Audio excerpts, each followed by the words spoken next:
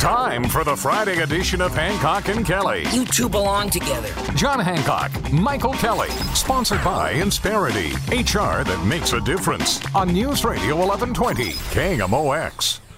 Happy Friday, St. Louis. Hello. It's Hancock and Kelley in for our regular Friday gig. We'll take you all the way to 11 o'clock. We'll be joining the show a little bit later. Good morning, Mr. Hancock. Yeah, it's not good. We spent some time together yesterday. We did. Go ahead. I got the frowny face on my CPAP this morning. Yeah? Yeah, it's a bad day. What do you mean, a frowny face?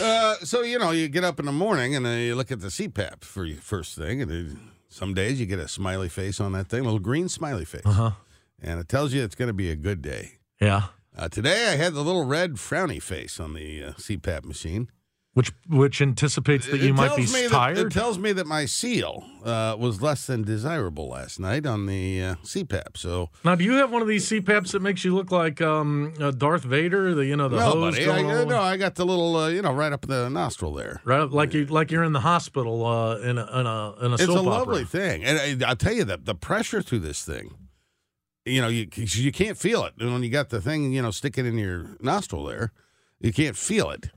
But you pull it out a millimeter and a whoosh, whoosh. It's like a mighty breeze coming through. It's like standing on the shore of the Pacific Ocean and the breeze is blowing. I don't know much about CPAPs, but there are two kinds, right? There's one that goes in your nose, and then there's one that goes over your mouth. Yeah, I don't have a mask. Let me tell you a quick little story for those of you who have a mask. A buddy of mine who lives out in Hawaii, he wakes up one morning and he's got a tickle in his throat. Doesn't get it. And, he's like, man, I'm not feeling well, blah, blah, blah. Goes back to sleep. Wakes up the next morning. That tickle was a gecko lizard caught in the hose. Oh! So he goes to clean his hose, the hose to the CPAP machine, and he pulls it out, and there's a dead gecko in there. Yeah, that's no good. He must have played around in his mouth for a while. That's disgusting. Doesn't that scare you? Well, you got to clean your hose. Yeah. If you don't clean the hose, right, then you run the risk of having a gecko or a bacteria perhaps. Can you imagine? Gets in there. Can you imagine? I wouldn't be able to put that thing back on my face. Oh, with a gecko? Yeah. Yeah, no. But if you regularly clean the hose, Michael, well, I think he did regularly clean. John, this is Hawaii. Something climbed in there. Well, but you got to clean the hose, and if you don't, so. Some people let the hose go too long before they clean the hose. Right. And you're inviting danger. How often do you clean your I clean apparatus? my hose once a month. Once a month? Once a month I clean the hose. And I clean so a gecko could get in there if you had a face mask. soap. Ooh, ivory. Which is 99.94, 100% pure, and you don't want to be putting chemicals in the hose. I'm more partial to Irish Spring myself. Hey, I don't know about you, but my commute to downtown is only a couple of miles. Yeah, mine's not. But the sunlight, it's just that time of year where the sunshine is peaking right there at the same time that most of us are on the highway. Yes. Did you have to battle that this morning? It was horrible. And another reason why this day is off to a terrible start. Not only did I get the frowny face on the CPAP, I had the sun in my eyes coming down Highway 40 this morning. And if we didn't turn the clock back, right? If we didn't do this, fall back in the spring, whatever they do with the clock, this would not be a problem. Well, and we get a double whammy, right? Because we're set up east to west here in St. Louis, hence the gateway to the west. So we're driving east when we come downtown. Right, and when you go home at night in the west, the sun's setting there as well. Now, you and I sometimes have been together, especially here in the wintertime, where the sun is setting in the evening, and boy, there's nothing prettier than a winter sunset. I guess. I don't like the sun in my eye, though. It's right there. Right. It's right there. Do you have sunglasses? I got sunglasses. I got the visor. But the problem with the visor is if you put the visor where it blocks the sun, you can't see the road. Right. And so, you got to make a call there. Do you want to see the road or do you want to deal with the sun? And typically I will deal with the sun so that I can see the road. So this morning was extra cold in my garage when I went to go start the automobile. It did me one of these. It got started, but it had that very slow start. Like, probably it is awfully chilly out here. Yeah, probably had a frowny face on the CPAP. It may have had, maybe some of its hoses are clogged. Exactly right. Yeah. So, but you made it. That's always a good thing. Man, we've got an action-packed show today, Mike. Yes, sir. I don't like to talk. How are the guests doing? You reached out to all these guests. We've talked to a couple of people who are hopefully going to join us, but we're going to do our politics segment when we come back, John Hancock. We are. again, something that's becoming far too regular in St. Louis. News broke last night of police officers being shot. Yep. That used to shut our entire town down, rightfully so. Now it's just a passing story. Yeah, Jane Dueker is going to join us in the next hour and talk about the police officers who were shot overnight. And also the marijuana dispensaries are opening up across the state of Missouri today, and I think that's a very bad thing. Michael, you disagree, perhaps? Well, we'll talk about that. And, hey, did you see this? The St. Louis Convention and Visitors Commission is asking for more money for convention expansion. You know, we've got tons of conventions coming to town. Yeah. People are clamoring to go to downtown St. Louis. The $127 million first phase, well, it's short some cash, and they'd like to dip into some of that Ram settlement money. We'll talk a little bit about that. And John Hancock, we're going to talk about the GOAT. The GOAT, Ronnie O'Sullivan, the greatest snooker player of all. No. Well, no, could be. There's a number of people, but one of the GOATs stepped away today, and he truly is the GOAT. But first, John Hancock, we're talking about Tom Brady. You can't say that. You can't let the people. We're trying to build suspense, brother. I'm going to try to teach you some radio tricks while we're on today. All right, I appreciate that. Hey, by the way, one of our tricks is every 10 minutes we go check on this. There it is. The Overhead Door Company of St. Louis Traffic Center. If anybody's there. Traffic is rolling smoothly out there, and no big stoppages on the highways. The sun has risen, and that's no longer slowing things down. Highway 40, 64, east and westbound, rolling fine. And Highway Sunshine 55 slow down and 44. No incidents to report at this time, unless, of course, something is happening out there. That's the traffic report here on KMOX. Hancock and Kelley will be back after this. You and I in a little toy shop, buy a bag of balloons with the money we've got, set them free at the break of That's Nina. One by one. Is that who that is? Yeah. She's got them balloons. 99 Luft balloons. Which means red. Is that what that is? Luft? Yeah. 99 red balloons. There they are. Yeah. I think she redid the song. But the reason we're playing this, John, there is a balloon flying over the United States. Chinese that's about balloons. The size of 3 buses. Wow. Think about that. And it's obviously been decided by our intelligence folks that this is a spying balloon. Now, you know, we've got satellites that literally sit over China and spy all the time, and they have satellites that spy on us. I don't know of any time we've had a balloon flying over our country spying on us. Are you aware of that? No, let's shoot that thing down. Well, the military's saying they can't shoot it down because they wouldn't know where it was going to land, and it could hit a populous area. Huh. That's a balloon. I understand, but I bet there's a bunch of equipment there. You pop a balloon, and, what's a pop balloon going to do? Yeah. Well, interesting. I'd shoot it down if it were me. I would shoot the balloon down. Yeah, well, I don't want the Chinese looking over New Mexico. What the heck are they doing over New Mexico anyway? Well, it's Montana. Same thing.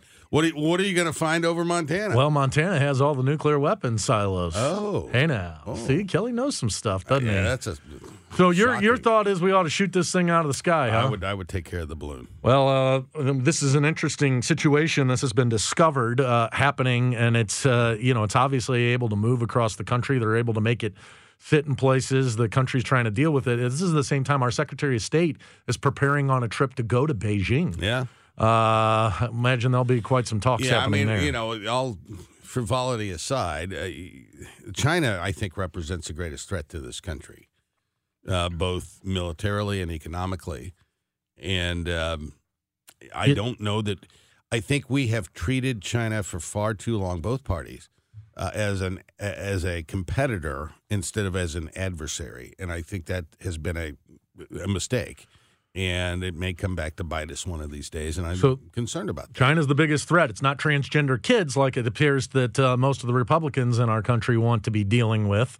Or Ilhan Omar, one of the squad, John Hancock, who has been kicked off of a committee in Washington, D.C. This is obviously some Foreign Relations Committee. tit for tat, if you will, between the Republicans and Democrats. Yeah, and I don't like to see it because it started with Nancy Pelosi would not seat Marjorie Taylor Greene or Paul Gosar on committees when she was Speaker. And then you had the January 6th committee, and she wouldn't seat Jim Jordan or Matt Gaetz on that committee.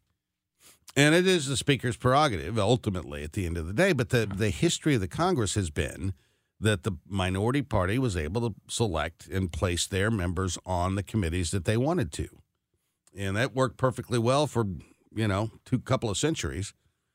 And when that pattern changed with Pelosi, McCarthy is kind of, paybacks are hell. But the January 6th committee, I mean, come on, Matt Gaetz and Jim Jordan were both proponents of the insurrection that happened on January 6th. True. I don't think they let the arsonist sit on the jury. No, but I mean, even before that, it was Marjorie Taylor Greene and Paul Gosar, and both. Paul Gosar threatened to kill Alexandria Ocasio-Cortez. But the problem is, you've set a precedent at that point, and now Kevin McCarthy has followed up on that precedent by expelling Democrats from committees. The problem here, John, is that the Republican Party has lost control. You all have members that are out doing wacky stuff. You have a former president that's out doing wacky stuff. And rather than calling it out, rather than dealing with it, you all are embracing it because what, you need their 2 votes for speaker? Yeah. And, the Republican Party does not have a monopoly on crazy members of Congress. Okay, give me an example. Ilhan Omar. Right. Anti-Semite. You've got Donald Trump, anti-Semite. Okay, all I'm saying, Michael, I'm not defending Republicans here. I'm saying that it is inaccurate to portray Republicans as having a monopoly on crazy people in Congress. Well, you seem to have the majority of them. Can we agree on that? No, I think the numbers are pretty equal, honestly. Do you see any of our people walking around with submachine gun pens? Because no. You all talk about mental health being one of the main drivers of what's happening related to mass shootings. Well, we don't see brains on the people with the lapel pens. No, we're seeing them walk around with AR, whatever they're called, pens. I mean, the Republican Party's losing its mind, and y'all aren't policing your own. Well, there's some truth to that, but we've got some folks in Congress that I'm not particularly proud of. So one of those folks that you all kind of have embraced over the last 6 years, he was the former president of the United States. He now poses a threat to potentially win the Republican primary again. John Hancock, we hear that Nikki Haley's going to jump in. President Trump called her an over-ambitious woman. Isn't that nice, right? Only men can be over-ambitious, according to him. You have John Sununu and so many others that may jump into this race. Of course, Ron DeSantis is out there. The circus has started, has it not? It has, and we'll see what happens. I think it's pretty clear now. Anybody that follows politics and government as closely as you and I do, it's pretty clear that Donald Trump cannot win a November general election nationally. I'm convinced of it, even against Joe Biden, who's a horrible candidate. And so the question is going to become, does the Republican electorate recognize that reality and look elsewhere, or are they going to go all in for a third Donald Trump presidential campaign? And I hope that doesn't happen, because I think a third Donald Trump presidential campaign in November of 2024 is going to yield a Democratic president that might be Joe Biden at this point. Although, I don't think Biden should run, but it's certainly looking like he's going to. Well, who knows? I still don't think that the president will run for re-election. Well, but don't you think if he's not, he's got to get out? Well, yeah, soon? Absolutely. Because you can't handicap your party if you're not going to run. You can't drag this thing out for months and months and months, because people have to put a campaign together and raise some money. Yeah, but there is a unique set of circumstances happening right now, and that is that Donald Trump, a person who cannot win a national election, is leading in the Republican polls. John, does it bring you some pause that the former president is going to places like South Carolina, and he's got the governor and the United States Senator Lindsey Graham all standing with him this early, endorsing him for president of the United States, even after 3 loss elections? This man has quite a schedule laid out over the next couple of months. He's going to be putting a lot of those senators on the spot for their endorsements. He is. And, Jody Stefanik is, or Elise Stefanik from New York, the number 4 ranking Republican member of Congress, has endorsed Donald Trump. And he is racking up a lot of institutional endorsements, which I find kind of ironic given the fact that he's an anti-establishment candidate, but all of these institutional elected Republicans are lining up and endorsing him. I don't know that endorsements mean much in primaries. I mean, ever so often, I think the Jim Clyburn endorsement of Joe Biden made a big difference in 2020. But typically, I don't think endorsements really mean that much to the voters. Our own flame-throwing Senator Eric Schmitt made an appeal to the Republicans in the United States Senate that he would like to have been on the Judiciary Committee. Both currently serving on the Judiciary Committee is our own Josh Hawley. Mm-hmm. And normal protocol in the United States Senate is that you can't have two senators on the same committee from the same state. Eric Schmitt made the case, hey, I was the Attorney General. I have a better understanding of this. He asked to be on that committee. Now, it's interesting. He voted against Mitch McConnell to be the leader of the Senate and then asks him to make an exception for him to be on this committee. Yeah, of course, Josh Hawley also was the Attorney General of Missouri. And, when you vote against your party's leader in a chamber of Congress, you're probably not going to get the things you ask for. I mean, that's at least that part of the old school politics still stands. There was never a chance that Eric Schmitt was going to get the judiciary appointment. It would have been an extraordinary move to have two Missourians on that committee. It's not going to happen. But, Schmitt's got an opportunity here, I think, early on in his 6-year term. And the 6-year term in the U.S. Senate is, if you're a politician, it's a wonderful thing. There is no longer term of any elective office anywhere in the country. And he has an opportunity here in this first 6 months, a year. He's going to define himself. He's either going to be a guy that's going to put his head down, get to work, build relationships, forge coalitions, and become a legislator. And I hope he certainly has that capacity. Or he's going to be somebody that's going to, toss bombs and make a name for himself and become, pursue the celebrity route. And, show up on the news and say bombastic things. It's one of those two things, and he's got to make that determination. I'm sure he's made it already. Well, he's got to implement those, and we'll see over the next 6 months. We'll see what kind of senator Eric Schmitt's going to be. I hope he's an effective legislator because he has it in him to be one. Well, he has been, and then he switched. But if you keep an eye on his Twitter handle, John Hancock, it seems to be mainly full of those bomb throws that you talked about. Hey, before we go here real quick, interesting conversation taking place in Jefferson City. Want to reform the way that we do initiative petition and constitutional amendments in the state of Missouri. Obviously a very Republican state, but when things have gone to statewide ballots, some very progressive ideas have passed, whether it be a raise in the minimum wage, the legalization of marijuana, all the way down to gambling and so many other issues that have been brought up. Medicaid expansion. Shouldn't the voters of the state of Missouri be able to weigh in on that stuff? Why are the Republicans wanting to make it harder for stuff to be able to be passed by the voters of the state of Missouri? Well, I think there's a concern that it's pretty easy to get on the ballot. You just have to pay. If you've got the money, you can pay a signature firm to go out and get the signatures, and I think they want to make it more of a hurdle. If you're going to actually amend the state constitution, it shouldn't be easy. And I think that's the point they're making. Now, I kind of like having direct democracy where people can go out and collect signatures and put issues on the ballot and let people vote. I mean, I don't have a problem with letting the voters decide. Well, stuff. I mean, let's remember this is a state that the legislature passed right to work, and it was the voters who came and rolled that back and said no. So the people want to have their voice. The Republicans want to make that harder. It will be interesting to see what happens. Yeah, I mean, it does have some strange bedfellows. There are some Democrats that side with wanting to make it harder as well. Yeah, there's a case to be made for what the Republicans are doing. 2 police officers shot yesterday in St. Louis. We'll talk about that next hour on KMOX.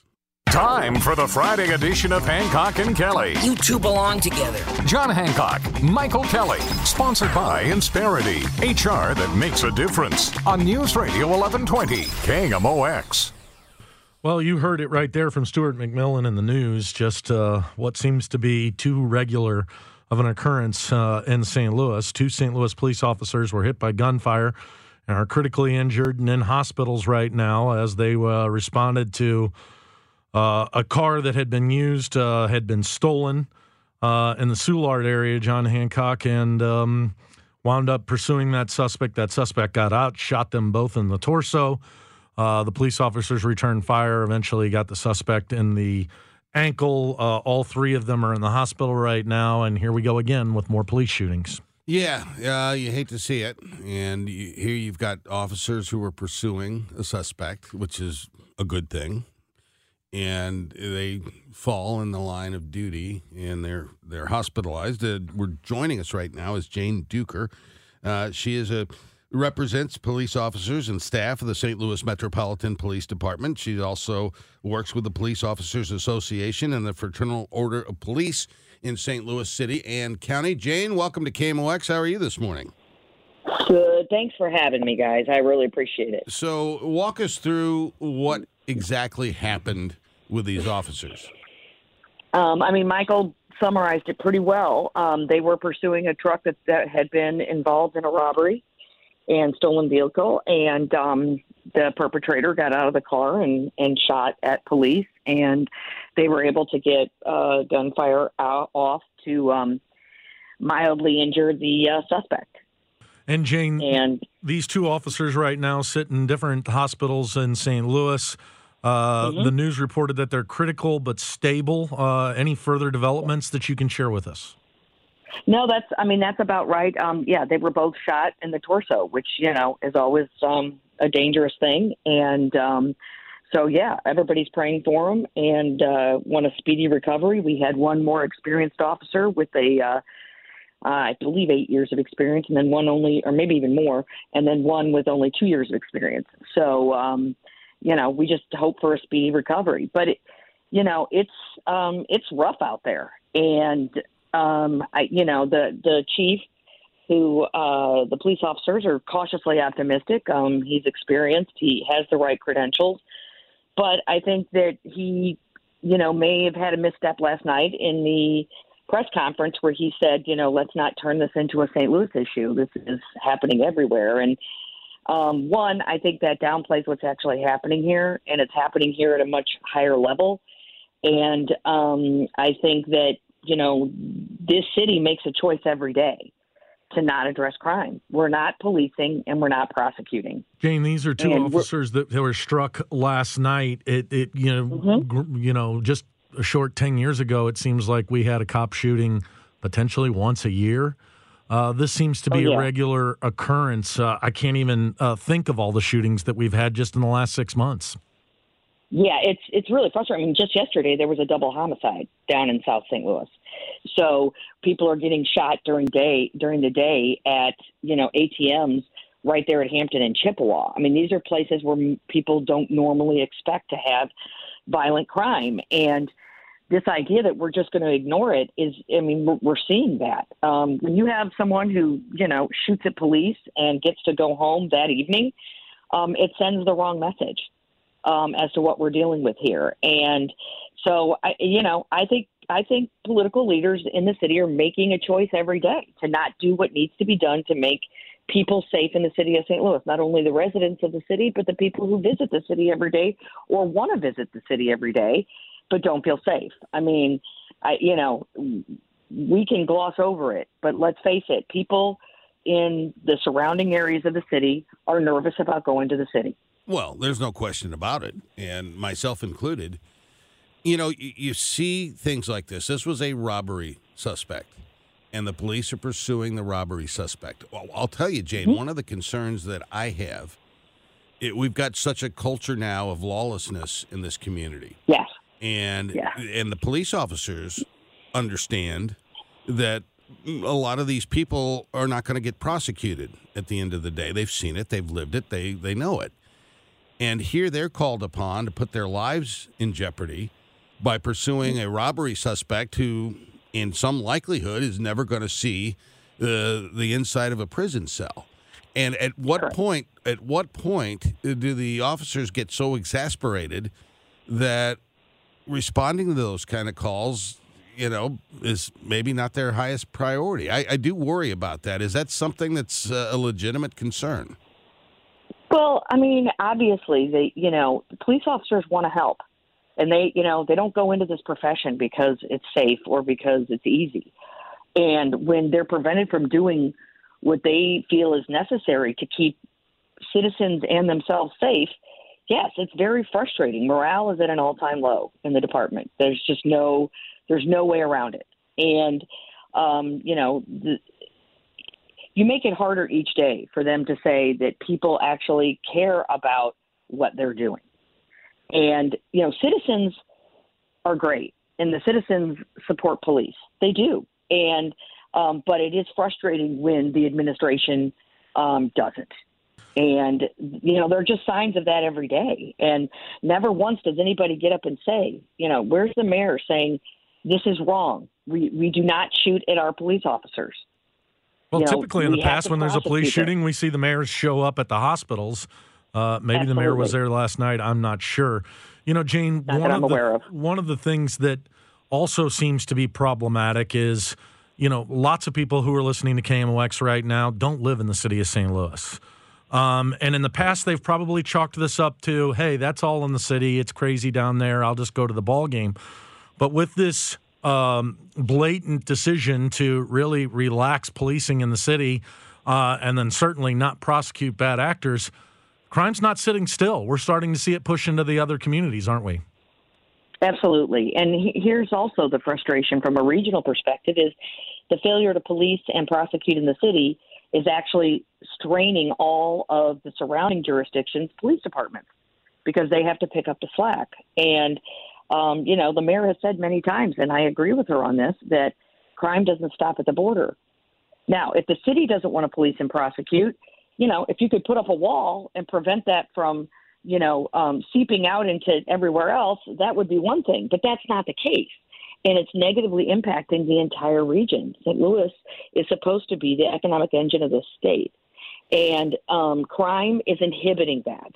And that's why you see the state legislature wanting to get involved, because not only do they want to save human beings, the 1,000 people who have been shot and killed in the last 5 years, but they also believe that from an economic standpoint, this is turning into a statewide issue. Jane Dueker is our guest. She represents the St. Louis Metropolitan Police Department and does a lot of work in the county with the Fraternal Order of Police as well. The numbers of police officers, we've been down from our census for a number of years now. How short-staffed are we in the St. Louis Police Department? I mean, the numbers shift, but, there were 1,300 officers on the St. Louis Metropolitan Police Department when the city got local control 10 years ago. Now, granted, population has decreased, but crime isn't. I mean, when you look at the number of murders per 100,000 people, we are like near the top, if not top, in the United States. So right now, they've got about 450 officers for patrolling. In the 23 budget, patrol was cut $10 million. Wow. So that's devastating, and It's difficult. And so, you have 6 police districts. You're lucky if you get 4 or 5 police officers in a district for any 8-hour shift. And it just isn't safe. It's not safe for the officers, and it's not safe for citizens. And so we have a problem. There's not a lot of recruiting going on. Last year, almost 200 officers left. The year before, it was 180. They probably got, in 2 years, maybe 80 replacements. So, I mean, you're looking at 300 that have left in the last 2 years. So we have Mount Exodus, which is at the police department. It's a 12-foot wide, 8-foot high pile of uniforms of all the officers that have left. And it's discouraging. And look, it's not like there's not staffing problems all over, but this is at a much higher level. And it's a money issue. It's a culture issue. And those need to be fixed. And what's frustrating is those things are fixable. They're fixable, but you have a political, group of people who don't want it fixed. And there's no other way to say it. I don't know. You can't sugarcoat it. You have to say that, we've been waiting for more than 2 years to get a collective bargaining agreement with the city of St. Louis. Well, it is disconcerting to hear about what's going on, the staff shortages, the police officers shot, again, crime continuing. to run rampant. Jane Dueker, thanks so much for your time this morning and for sharing your insight about what's happening in the St. Louis Metropolitan Police Department. When we come back, we're going to talk about marijuana dispensaries opening up across the state today. Is that a good thing or a bad thing? Michael Kelley and John Hancock will break down the dope when we return on KMOX. Now, back to Hancock and Kelley, sponsored by Insperity, HR that makes a difference, on News Radio 1120, KMOX. Happy Friday, St. Louis, and welcome back to the Hancock and Kelley Show. Little Ben Harper here. Burning one down, pal. Never heard of it. Remember, that's a college song, you know? It's all about burning a joint down. Huh. Yeah. Good stuff. Never heard it before. That's John Hancock over there. He's never heard of Burn One Down. I'm Michael Kelley, although I think he may have forgotten his college days. Today, adult-use recreational cannabis can be sold in Missouri dispensaries, so consumers no longer need a medical license, John Hancock. There's about 170 of the existing medical dispensaries that are going to be able to sell recreational marijuana. Now, we are familiar with this because in Illinois, recreational marijuana has been legal for almost 3 years. Mm-hmm. And now it's come to Missouri. This is one of the places where the voters of the state of Missouri spoke up and voted and implemented this in opposition to what the legislature had asked for. I don't know how I feel about it. Let's just speak about, from a government standpoint, it's undoubtedly going to bring more revenue to the state of Missouri. If you've ever been to Illinois and passed by one of those dispensaries, you see nothing but Missouri cars lined up to purchase cannabis and bring it back to Illinois. That won't be the case anymore. Lots of people will stay here in St. Louis and just pick up their marijuana and go home from there, leaving all that tax dollars here. So here's the thing. The tax dollars is, in my opinion, a specious argument because, you know, that was what we were sold for gambling. If we just passed the lottery, we're going to get more money for education. And what do we know today? Well, there's not enough money for education. Teachers aren't making enough money. If we just pass casino gambling, that's more money for education. It brings more money to the state. And what do we see? We've passed casino gambling now. It's everywhere in the state of Missouri. Purportedly, it's millions of dollars into the state revenue coffers. Yet, the state doesn't have enough money. We have to pass a gas tax to fix the roads a few years ago. And so the idea that you're doing this to generate revenue, I think, is a bogus argument. Well, but hold on a second, though. The argument you're making, the voters went with intent for the money from gambling to go to education. Yeah. And from marijuana, they wanted it to go to disabled veterans. Yeah. It's the legislature that goes down there, John Hancock, and backs that money out. So if people wanted to be upset... It doesn't matter. What I'm saying is government can never get enough money. Government will always need more. And so that's not the issue here with the legalized dope. It's not about putting more money into the state government. I fear that having legalized dope is going to be a net negative for society. You're going to have people walking around stoned out there trying to do jobs, driving cars. You're introducing, and I get the argument, the moral equivalency argument as it relates to alcohol. I understand that, but two wrongs don't make a right. And I don't see that there's a real benefit from having this stuff legal out there. And I would hasten to add, I think you're just creating with these dispensaries more targets of crime. It would not shock me to see these gangs in St. Louis breaking into these dispensaries and stealing the product. Okay. And, there's all of that. Plus the actual bill that we passed in the voters passed was a bill that was put together by the medical marijuana industry, giving themselves a monopoly on this thing, which is a horrible thing to do. It's a self-interest, self-dealing. They go to the ballot box to enrich themselves, and I just find that morally offensive. Appreciate the arguments and probably agree with a lot of what you just had to say. But isn't government supposed to rule people on the rule laws that they want?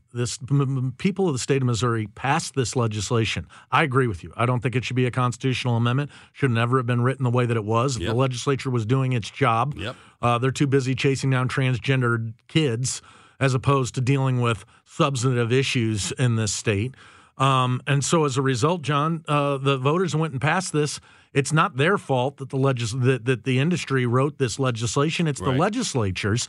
And are we to be one of the only states that doesn't implement legalization of marijuana when it's going to almost 40 states right now? I mean, so would you feel then taking your thought of approach, we ought to roll back the liquor laws in this state as well, because that also has a downfall to society and problems, and a lot of that money that's being taxed isn't going to where it needed to be.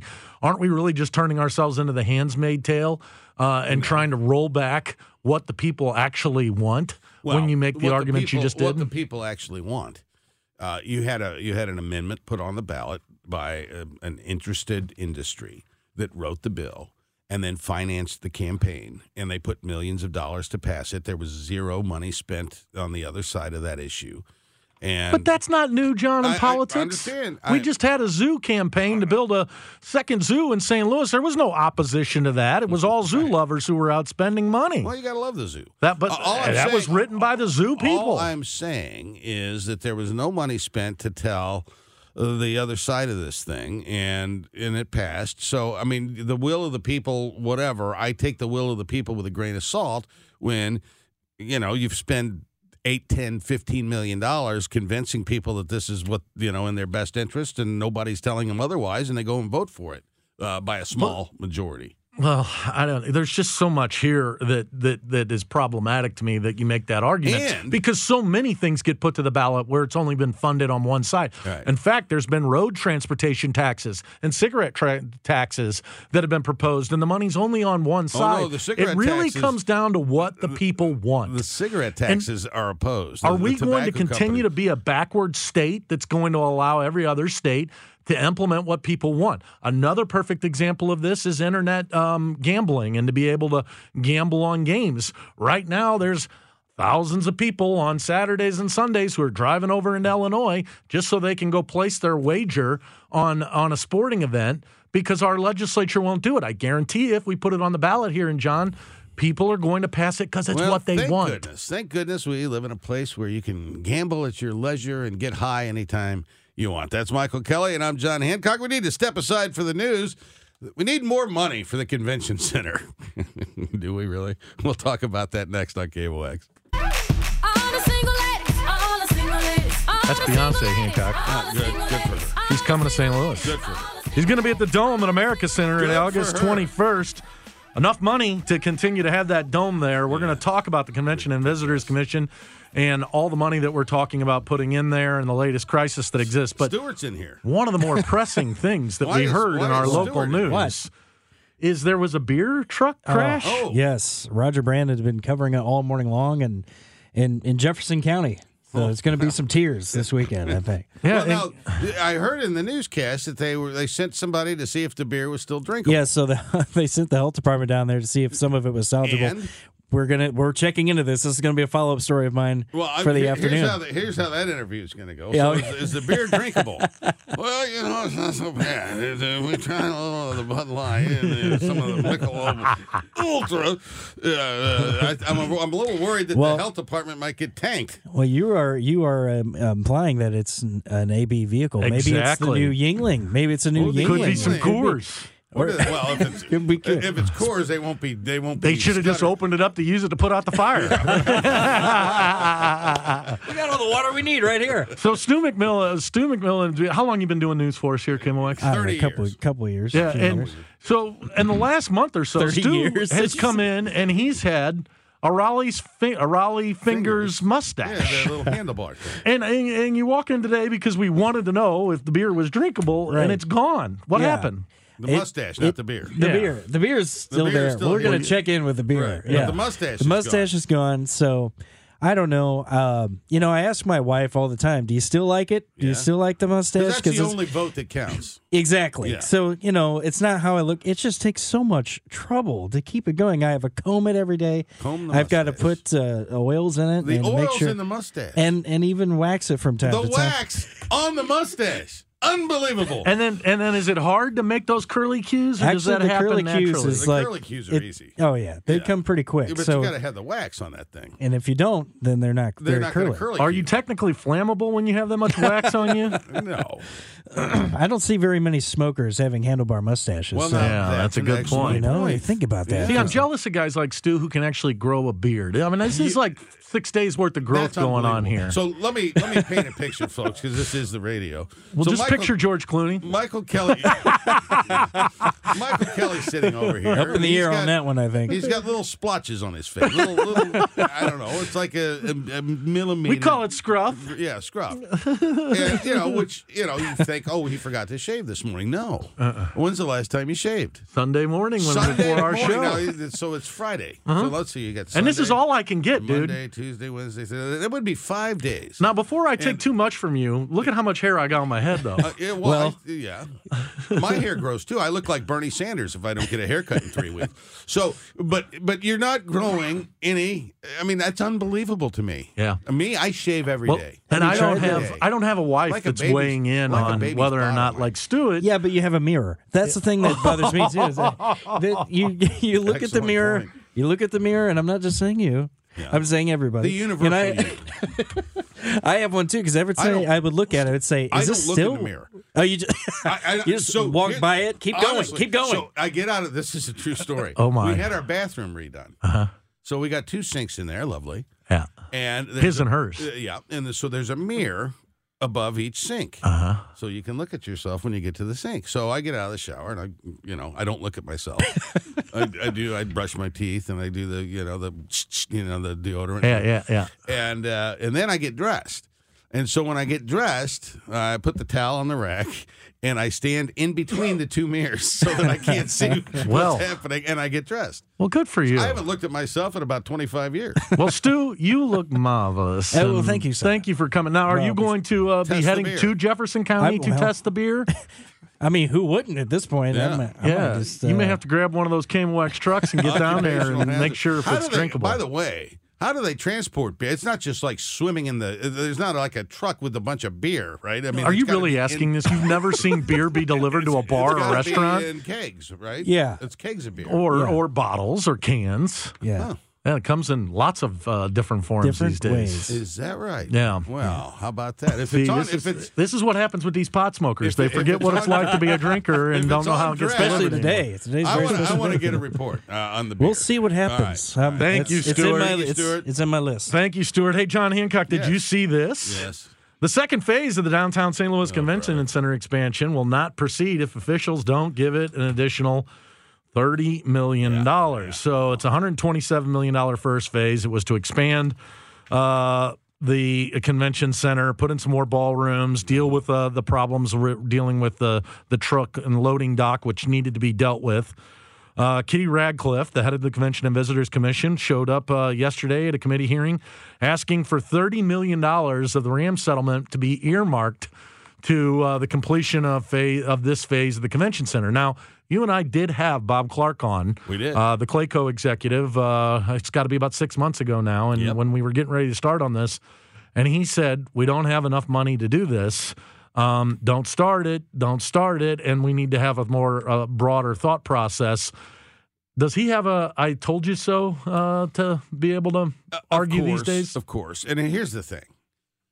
I can't imagine that we're breaking records for hosting conventions in the city of St. Louis these days. And this is the equivalent. Pouring money into the convention center right now is the equivalent of having an infestation of mold in your house and spending money to redecorate the living room. Because we have a crime problem in this city. And to the extent that we've got extra money, and we do, thanks to the Ram settlement, thanks to the federal government dumping money, we've got $1 billion sitting around in the city of St. Louis, use it to address the crime problem. Fixing the convention center while you've got rampant crime is not going to accomplish anything, because guess what? People aren't going to come here. And I think, I think we're all missing the point, and I'm convinced, Michael, that the city is going to squander that money, and they're going to do it, and it's going to be spent and done, and we're going to see very little from it, and it's going to be a great tragedy. Let me defend the convention business. First of all, the convention business still has going here. We just had a major convention of college kids and high school kids from Catholics who came from around the country. There's lots of business that comes as a result of the convention center here in St. Louis. I think, Bob, one of the other parts of Bob Clark's argument is we're essentially putting Band-Aids on an old elephant. Yep. When what we need to do is come up with something new to compete with the Nashvilles. Nashville just rolled out this beautiful convention center. Well, that's it. And it's state of the art. And his argument was, hey, there's a way to start over and do some of this stuff. Kitty Radcliffe has argued, hey, wait a minute, we've got a lot of stuff on the books. We need to make some tweaks to our convention center, but there's still a market for us out there. So I see all sides of the argument. What I don't see is this was predictable. There wasn't enough money when we started this process to finish this phase. And I don't think 30 million is going to get it either. Was it done intentionally? Or why did we not have all of our ducks in a row? I mean, there's a lot of hotels. We talk a lot about Union Station. We talk a lot about the Convention Center Hotel and the need to be able to fill that up. There's lots of jobs tied to that, and that's what the Convention Center brings, and keeping that sustaining is important. But making long-term decisions on whether or not we ought to be putting Band-Aids on this old elephant seems to me to be a smarter conversation. And we've had that thing, it's going on 30 years, probably 91, 92 is when that thing was built, and I don't know what the life cycle of these things are, but you're right. Cities like Nashville, even Indianapolis, cities like Louisville, Memphis, Louisville, Little Rock, blowing past us, Kansas City in their capacity. And here, we have a real crime problem. We also have a real crime perception problem. Both are true. Mm-hmm. And if you want to build up St. Louis as a destination city, other than baseball, which it is for baseball, it's a destination city, but other than for baseball, you've got to solve the crime problem. And I see no evidence that the people in charge have any interest in solving the crime problem, and I see no evidence that the people in charge have any interest in bringing private capital into this city to invest and grow and expand and build. But this convention center is important to the state, it's important to the county, and it's important to the city. All the decisions from the convention center are being made under those auspices.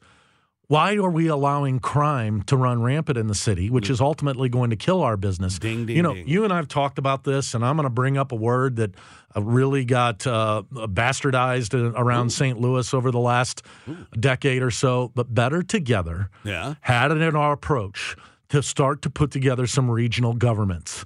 Whether we're dealing with crime, our conventions, our incentive packages, our economic development issues, all of them are more complicated in the St. Louis area because of the fractured nature of our governments. We continue to look at every new idea of consolidation of governments and to start to deal with things regionally as no, we've never done that before. Well, guess what, folks? In the 90s, we were building the Metrolink. We were building a new convention center because we were expanding. Today in 2023, we're losing population. Yeah. People are fleeing the city. So some of our suburbs are starting to lose population because they can't lure business opportunities because of the crime problem that exists in St. Louis. Now, we can all sit here and we can talk about how great things used to be in that brewery that we used to have and how great this arch is. But until we're going to start to address what we're dealing with today, we're going to continue to see this region die, and we're going to continue to see people leave. And it's sad. Hear, hear. It is so sad to watch what is happening. And for us to sit here and make excuses for this fractured government is ridiculous. And that's the voice of Michael Kelley, and he's, for once, making some sense over there, and we appreciate that, Michael. And then when we come back, the unemployment rate has gone up by 1 in this country. Tom Brady is no longer employed. That's next on KMOX. Good morning, guys. I'll get to the point right away. I'm retiring for good. I know the process was a pretty big deal last time, so when I woke up this morning, I figured I'd just press record and let you guys know first. So I won't be long-winded. You only get one super emotional retirement essay, and I used mine up last year, so Really, thank you guys so much to every single one of you for supporting me, my family, my friends, my teammates, my competitors. I could go on forever. There's too many. He's thanking you guys. That's Tom Brady, considered by many to be the greatest quarterback in the history of the National Football League. Announcing who else is in the conversation? After 23 years. Well, a lot of people. No. Yeah. There's nobody in the conversation there. Oh, I think there are. Yeah. I think he is in the rarefied air of Michael Jordan, Wayne Gretzky, Muhammad Ali. He is the greatest to play at his sport. And it's inarguable. You just look at the rings, look at what he's done. Yeah, whatever. And, John, he's 45 years old. I personally was hoping he'd come back because there are two teams out there. One of them, went to the Super Bowl, the San Francisco 49ers, with a fifth-string quarterback. And the guy that didn't have an arm. Yeah, and you put Tom Brady in there, that team wins next year. Maybe. But you don't think he's the greatest? No, he probably is. I'm not a big... the guy blew up his marriage to play football for You don't know that. Well, I mean... You don't know that. I don't know that, but that's certainly been reported that was a major issue within that marriage, that she wanted him to get out of football. Why? Because she was worried about his long-term health. And he chose, against the wishes of his bride, to play football for one more year. And he played it for one more year, and that's, poof, now it's over. Yeah, that's the hard part, is that he goes out like this, because the guy still is he's a top 5 quarterback in the NFL. And if he had a team that had an offensive line in front of him, he could have done it. Like I said, if he was in San Francisco right now, they'd be playing the Kansas City Chiefs. There's no doubt about it. Well, you certainly can make that case. And, Tom Brady was a great quarterback. You forget, because when he came into the league, he was, a 4th-round draft choice? Yep. 6th-round draft choice. Thank you, James. That's James O'Sullivan, ladies and gentlemen. Our great, what's your title here? Engineer, producer, director. He's like Tom Cruise too. He's been aging in reverse too, like Benjamin Button's. Like, you see the pictures of him when he came out of college. He's a little. You talking about James O'Sullivan? No, I'm talking about Tom Brady. He's a little heavy. Oh, okay. He got a pudgy face, and now the guy looks like he's 18 years old. Yeah, and he replaced Drew Bledsoe, not Drew Bledsoe. Yeah, Drew Bledsoe. Drew Bledsoe, yeah. Who was a very good quarterback for that team. Yeah, and he got injured, and you'll remember that Super Bowl, won't you? Yeah, in comes Brady, and it was a Super Bowl in 2002. After the 2001 season. The Rams were heavily favored to win that Super Bowl. And the Patriots came in, Tom Brady, and they marched down the field and kicked that game-winning field goal. It's one of the few competitive Super Bowls that we've had. Well, I hate to see him go. I wish he could play another one. I don't know that he blew up his marriage over this. I mean, first of all, he was married to a supermodel who's, one of the more recognizable people on the planet. What's her name? Gisele Bündchen. No. And, then you have Tom Brady. So you have two moguls, if you will. Who knows what goes on in people's private lives, particularly people of celebrity and wealth. And, obviously that's part of the narrative she put out. I didn't hear him making those comments. So I wish he could have played another year. I don't blame him for retiring. He's going to go now make a ton of money talking to us on Fox Sports. He's already made a ton of money. Well, yeah. I wonder if he's going to go to a luncheon with Bündchen. Maybe that's how they met. Maybe they met at a luncheon with Bündchen. That could be, here's Tom Brady, and he's going to go to a luncheon with Bündchen, and boom, it's love. Do you think that's what it was? I think it was a luncheon with Bündchen, and it was love at first sight. Well, maybe there they so. were. Gazing at each other across the table. Wonder where I could run into what's her name, Gisele Bündchen. Bündchen at the luncheon. Yeah, maybe. How do I get on that luncheon list? I'd like to go down and meet her. Buddy, you meet women like nobody. No. I would like to meet Gisele. If it's all it takes is a luncheon. Well, she's got to be getting older now. Who cares? Oh, okay. I'm right. Buddy. I'm an age appropriate kind of guy. Are you now? I'm not one of these guys that's into that stuff. Although look, my gal is Charlize Theron, who I think is she's older than the most incredible woman on the planet. She'd be a cougar to you. Next to my mother. Yeah, she would be a cougar. Well, I called somebody the most incredible. Well, you gave me a look like that was weird, but I called somebody the most incredible woman on the planet. I got to talk about my mom. Well, your mom is amazing. Yeah. Barb Well, Kelley. you who's the most incredible woman in your life? That's Georgianne Hancock. Yes, there she is. Yeah, and now you got a close second in Miss Tula. Tula is 10 months old. Give us an update. Does Tula have teeth? She's got 8 teeth. Most kids her age only have 3, Michael. Is that right? She was clapping and pointing at the doctor's office the other day, and the doctor said that's very advanced for a 10-month-old. Have you bought her a little toy piano?